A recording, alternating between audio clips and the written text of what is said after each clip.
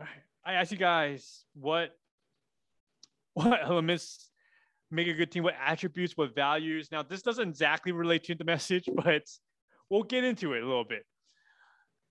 Let me first introduce a passage.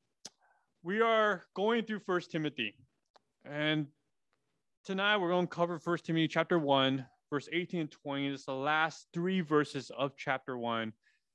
And we're going through this book, and this book is written by the Apostle Paul to his disciple, his spiritual child, Timothy.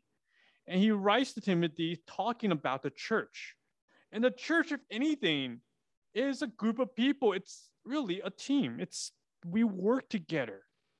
And so what makes then a good team? Well, this isn't everything, but based off this passage we're going to look at, we're going to see